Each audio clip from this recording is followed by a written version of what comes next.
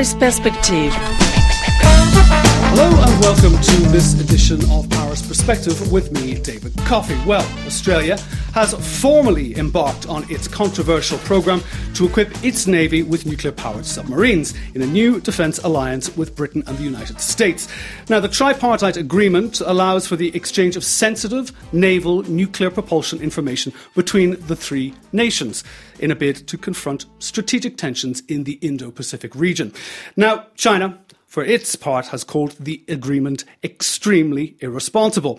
The so-called AUKUS Pact, however, came at the expense of collapsing a $56 billion deal signed with Paris in 2016, which was to supply Canberra with diesel-powered submarines. France described the move as a stab in the back, and infuriated by the secretive way, in which Australia and the US and Britain collaborated to ditch the French vessels. Now, this prompted France to take the highly unusual step of temporarily recalling its ambassador from Washington. Now, to discuss the current state of Franco-US relations and indeed the Biden administration, I'm joined in studio today by former US diplomat William Jordan. William, it's great to have you on the programme today. Thank you very much, David. Well, let's look at this whole debacle. In the wake of that diplomatic spat between the US and France over the AUKUS deal, Vice President Kamala Harris was sent to Paris to smooth over all of the crumpled and ruffled feathers that came out of that announcement of the AUKUS deal. Was her mission a success? Is it now water under the bridge between Paris and Washington? I don't think it's water under the bridge at all. And in fact, Harris's visit was preceded by discussions directly between President Biden and President Macron in the run-up to the recent climate summit in Glasgow. I think they met in Rome. That's right. The G20, and it was very clear there that the French position was going to be very much one of making the Americans grovel a little bit more to show that they were going to be friendly again and they were going to be open and honest in their dealings with France. So I think there's going to be a little bit more water under this bridge, but everything that I've heard is that, at least as far as the official accounts are concerned, coming from the American embassy here, everybody believes that the visit by Kamala Harris was positive. And let's face it, if an American official visits Paris, participates in all the meetings, sticks to predictable talking points, doesn't sulk, and doesn't sort of refuse to attend certain things because they're afraid they're going to be somehow beaten up by all the other participants in these multilateral meetings, well, then it's a success. Mm-hmm. So, and indeed, for many looking, from a European perspective or indeed a Paris perspective, this was really, it seemed to be Kamala Harris's first kind of step onto the world stage. It was definitely when she was given the remit, if you would, to discuss things like Libya, the defence situation there, and the upcoming elections that are happening there. So what about Kamala Harris when it comes to her position as VP back in the States? Everybody was expecting when Biden was elected that she would take very much charge of a lot of the big dossiers because Biden, with the age that he is, would need her very much as his right-hand woman. But she hasn't really shone or hasn't been allowed shine. Is that correct? I think it's probably more that she hasn't been allowed to shine, and I think there may be a couple of reasons for that. I mean, first of all, I don't tend to credit a lot of the chit-chat and the gossip-based reporting or in fact commentary that passes for reporting in the American media these days, trying to talk about Kamala Harris being sidelined or a great disappointment. I would credit a lot of the accounts that there's tension between the staffs to Vice President Harris and the president, simply because in the high-pressure media environment that is Washington now, and with the Biden administration seeming to make so many missteps that were never expected, it's inevitable that tension is going to play itself out, at the level of the two staffs. But I think that a lot of this is oversold, and it's purely so certain opposition media like Fox News in the United States can sell airtime and that kind of thing. What I think is more important, though, is that Kamala Harris came on And with the idea that not only was she going to be the last person in the room, and sort of like the Obama-Biden relationship during President Obama's presidency, that she would be the person that the president would always talk to, would always confide in, and would seek the advice of, and would be delegated certain key responsibilities. This is a testing phase. This is very much a phase of developing experience for Kamala Harris as vice president. And I think, the fact that she was given such major responsibilities right off the bat for something that I don't think the Biden administration truly understood was as difficult as it was, namely migration from Central America, that has proven to be very, very difficult to resolve. Mm-hmm. And as a consequence, I think it's understandable, perhaps, that has sort of faded into the background, and that while she finds something that's a little bit easier and a little bit more likely to lead to a successful outcome, she's taken more of a publicly backseat mm-hmm. role. But I do think that it was significant that she was assigned this particular task because clearly it was a priority of the Biden administration to try to correct all of that had come out of this AUKUS or AUKUS mm-hmm. Shift in the torpedoing, if I can use that word, of the submarine deal between France and Australia. Now, Biden indeed has admitted that his handling of the affair, or the handling, maybe not his handling, but the handling of the affair was clumsy. And he said he thought that the French were in the loop. He was kind of he was as contrite as an American president could be in this situation. But looking now to the fallout of this AUKUS deal, the French Foreign Minister Jean-Yves Le Drian is currently looking to set up a very significant deal with Indonesia, which will be a strategic repositioning since Canberra is no longer in favour here in Paris, even to the point that before he left, Le Drian went to Jakarta, he omitted Australia from the list of allies that were traditionally on France's side. But let's have a look. I mean, I think there's 36 Rafale jets are carded or being slated to be sold. It has yet to be inked itself, that deal.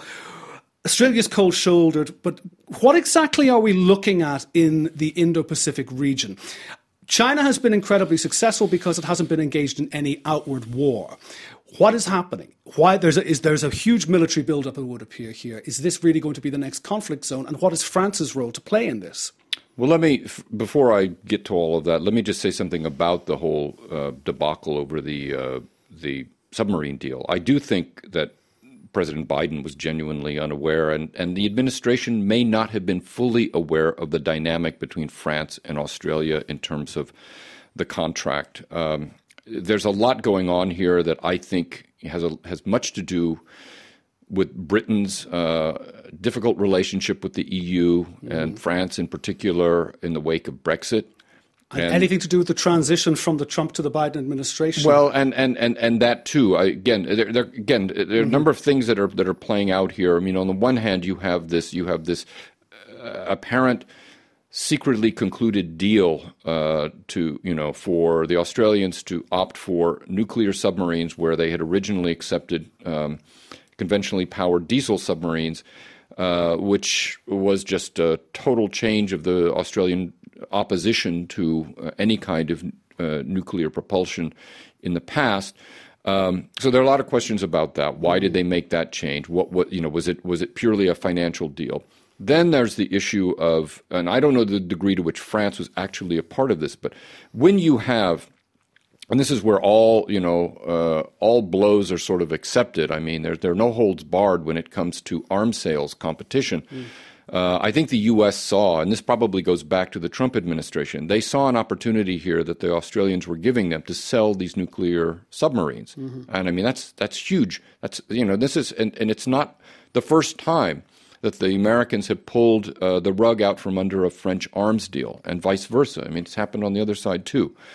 And so the degree to which, all of this was overplayed and oversold, and remember, this is sort of an August crisis in France, has yet to be determined.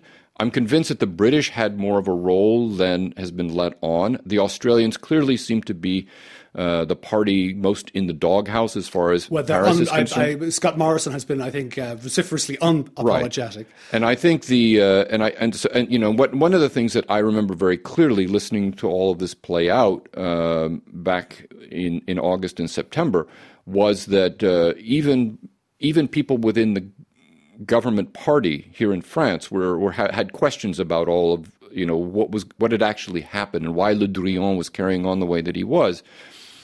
And there were calls for some sort of congressional inquiry, or not congressional, parliamentary inquiry into all of this. And I thought, well, we'll never get that from the American side, but maybe the French will actually have a parliamentary inquiry.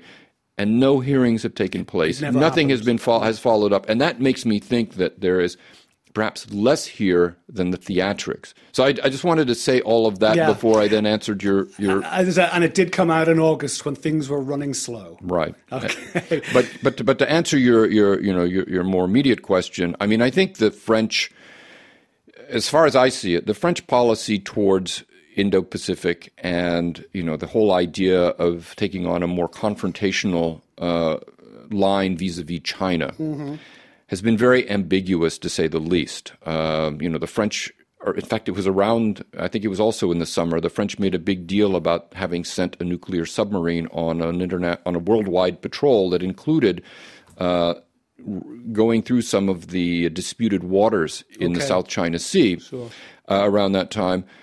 But up until then, every time the U.S. had tried to get France and other countries in Europe to line up beside it against China, the reaction has been sort of, well, not quite. Mm-hmm. We don't exactly want to go all the way down that road. And so I think what I see happening now is almost a bit of catch up. Again, let's look at the money. I mean, the fact that the French, looking to Indonesia, may be wanting to sell Rafale fighters, which until a couple of years ago was a difficult product for the French to sell.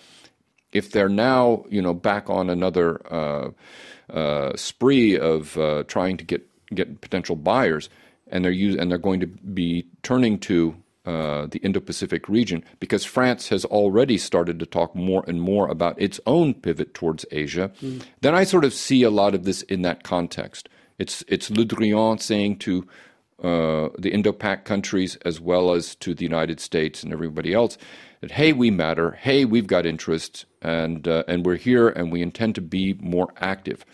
The big question, though, and I'm sure we'll talk about this later, is the degree to which this is France going it alone, or is this going to be woven into some larger Western initiative? And if that's the case, where exactly does Europe as a whole fit in? Because at the moment, the last thing one would say about Europe is that it has a very cohesive, coherent, or consolidated policy. Indeed, there is no common defence policy for Europe, and that has always been something that states such as Ireland have always been vociferously against, of course, being, you have neutral states and the like. But indeed, coming back to Europe, one could say that we are facing a power vacuum at the helm of the European Union, with Angela Merkel being the de facto leader of the European bloc. She's on her way out. So what does that mean for Macron's role, and what does that mean now for relations directly between Macron and Biden? Macron, is he going to be filling the shoes of Merkel until, let's just say, Germany gets its affairs in order? Well, I think he'd like to. I mean, Macron has been trying since he came in 2007, came into office in 2017, to sort of be the leading voice in many aspects of the European project, and he's sort of off and on been either the cheerleader for a more consolidated and unified European defense and foreign policy, as well as being, the biggest critic of the lack of any kind of a policy, and then going to the point even extending it into NATO and calling NATO brain dead. I think the net result is that it underscores that Europe has no even collective leadership anymore. I think this is a consequence of Europe being as large as it is. I think it's also a function of some problems within the European leadership at the level of EU institutions. You know, the fighting between Michel and von der Leyen, you know, over who sat where exactly, during with Mr. Erdogan right over in Ankara. In Ankara, and I think. Europe has to get its own act in order. I'm not sure, though, that there's a lot of enthusiasm for Macron stepping in. Merkel, as sort of the de facto head of Europe, I think is perhaps overstated too. I think that what Angela Merkel represented was sure, steady leadership of her own country, being the biggest economic power in the bloc, and I think from that and being sort of in a position to sort of hold off, some of Emmanuel Macron's more ambitious aims, has probably been the heart of her kind of role in this leadership position. As she goes. And what we're seeing is really the defining of the post-Brexit European Union, because Britain used to play an important role in a lot of these things in the past, and now Britain is no longer part of it. And I think the European Union is arguably even more adrift, and so it's critical that as Angela Merkel fades from the scene, the Germans at a minimum have to come up with someone. I suspect, until it's clear that Macron is reelected next year, April, that there's going to be a lot of casting about, looking for who sort of has a new and more effective and more attractive vision of Europe altogether than is currently the case. And I don't know where that's going to come from, but it could come from some place that either we haven't heard from for a while, like Italy, Mario Draghi potentially, right? Or maybe some leadership elsewhere, from a smaller EU country. I just don't know. So we'll have to watch that space. Now, it's something that you alluded to there, and it is, I suppose, part and parcel of events happening in Europe. NATO, Jens Stoltenberg has flagged up that the North Atlantic Treaty Alliance or organization is very concerned by the build-up of Russian troops on the border with Ukraine, Donbass, for this simmering war that's been going on for 7 years now. Fears are there rattling around about maybe a further annexation of eastern Ukraine after the annexation of Crimea. Indeed, you said there that Macron did call NATO brain dead. But now, with the Biden administration moving on, the pages turned from the Trump era, what has changed regarding NATO and Washington? And is the situation in Ukraine and potentially Belarus as well with the migrant issue, will that make, or does that give NATO more strategic importance now than it did, let's say, under Trump? And what's Washington's take on this? I think, again, the first part of that, just to look at NATO, you have to take into account that what I was starting to get to in the last exchange, which was Washington is kind of looking for the European leadership. Yeah. Who are the people Washington really needs to engage with?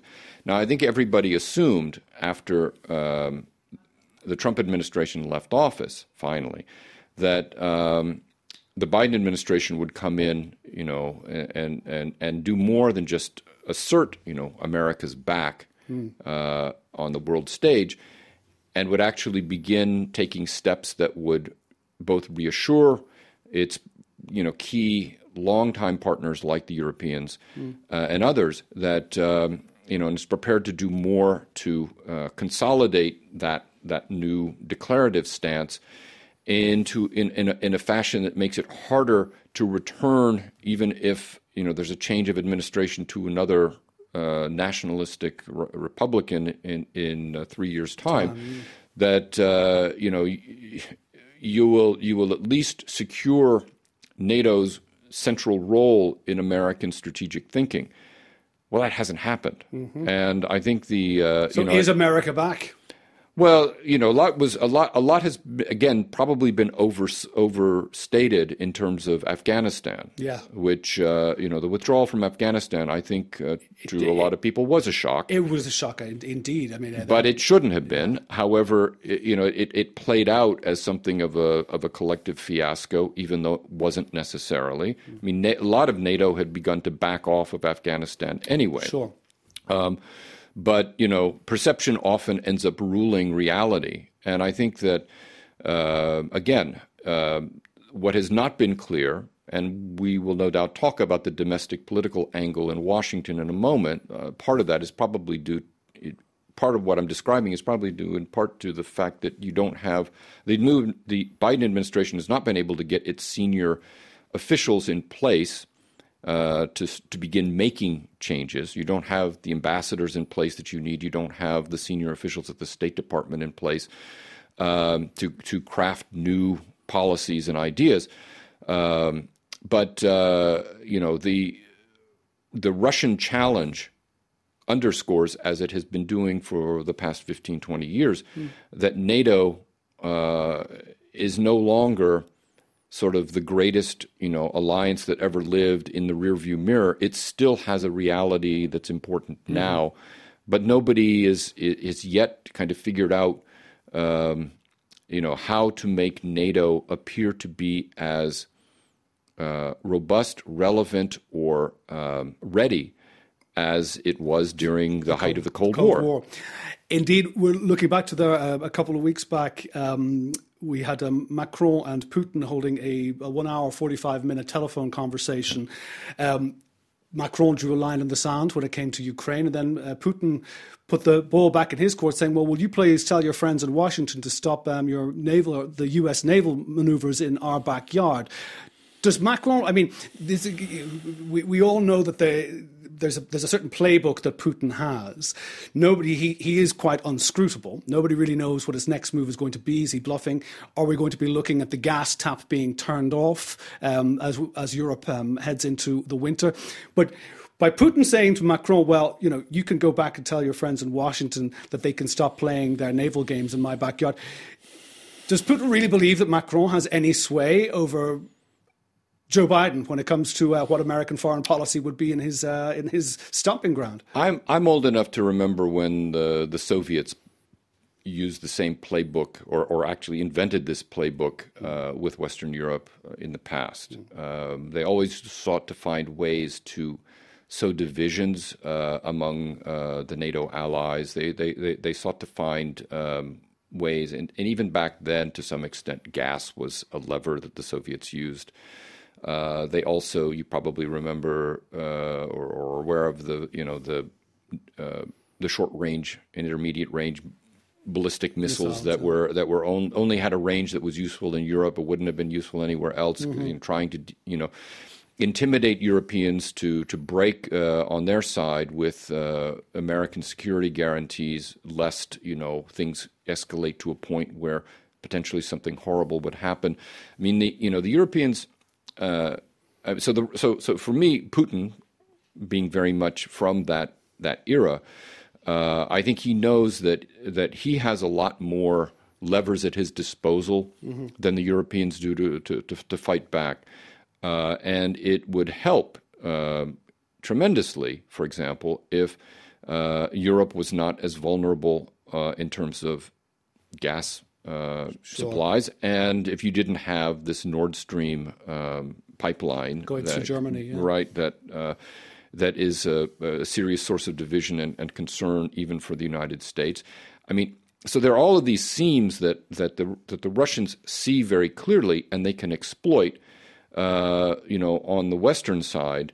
That come into play, and the thing with Ukraine is it's been for a long time. Very much, I believe, in Putin's mentality to say that, okay, how far can I push things, but with there being a clear risk that if this escalates, there's actually going to be a hot war, and is the West prepared to go to a hot war on behalf of a country that is not actually part of NATO? Well, the other thing I'm sure that is also in Putin's mind is the US has invested I think $2 billion in military equipment, as in hot military equipment, into Ukraine over the last 7 years.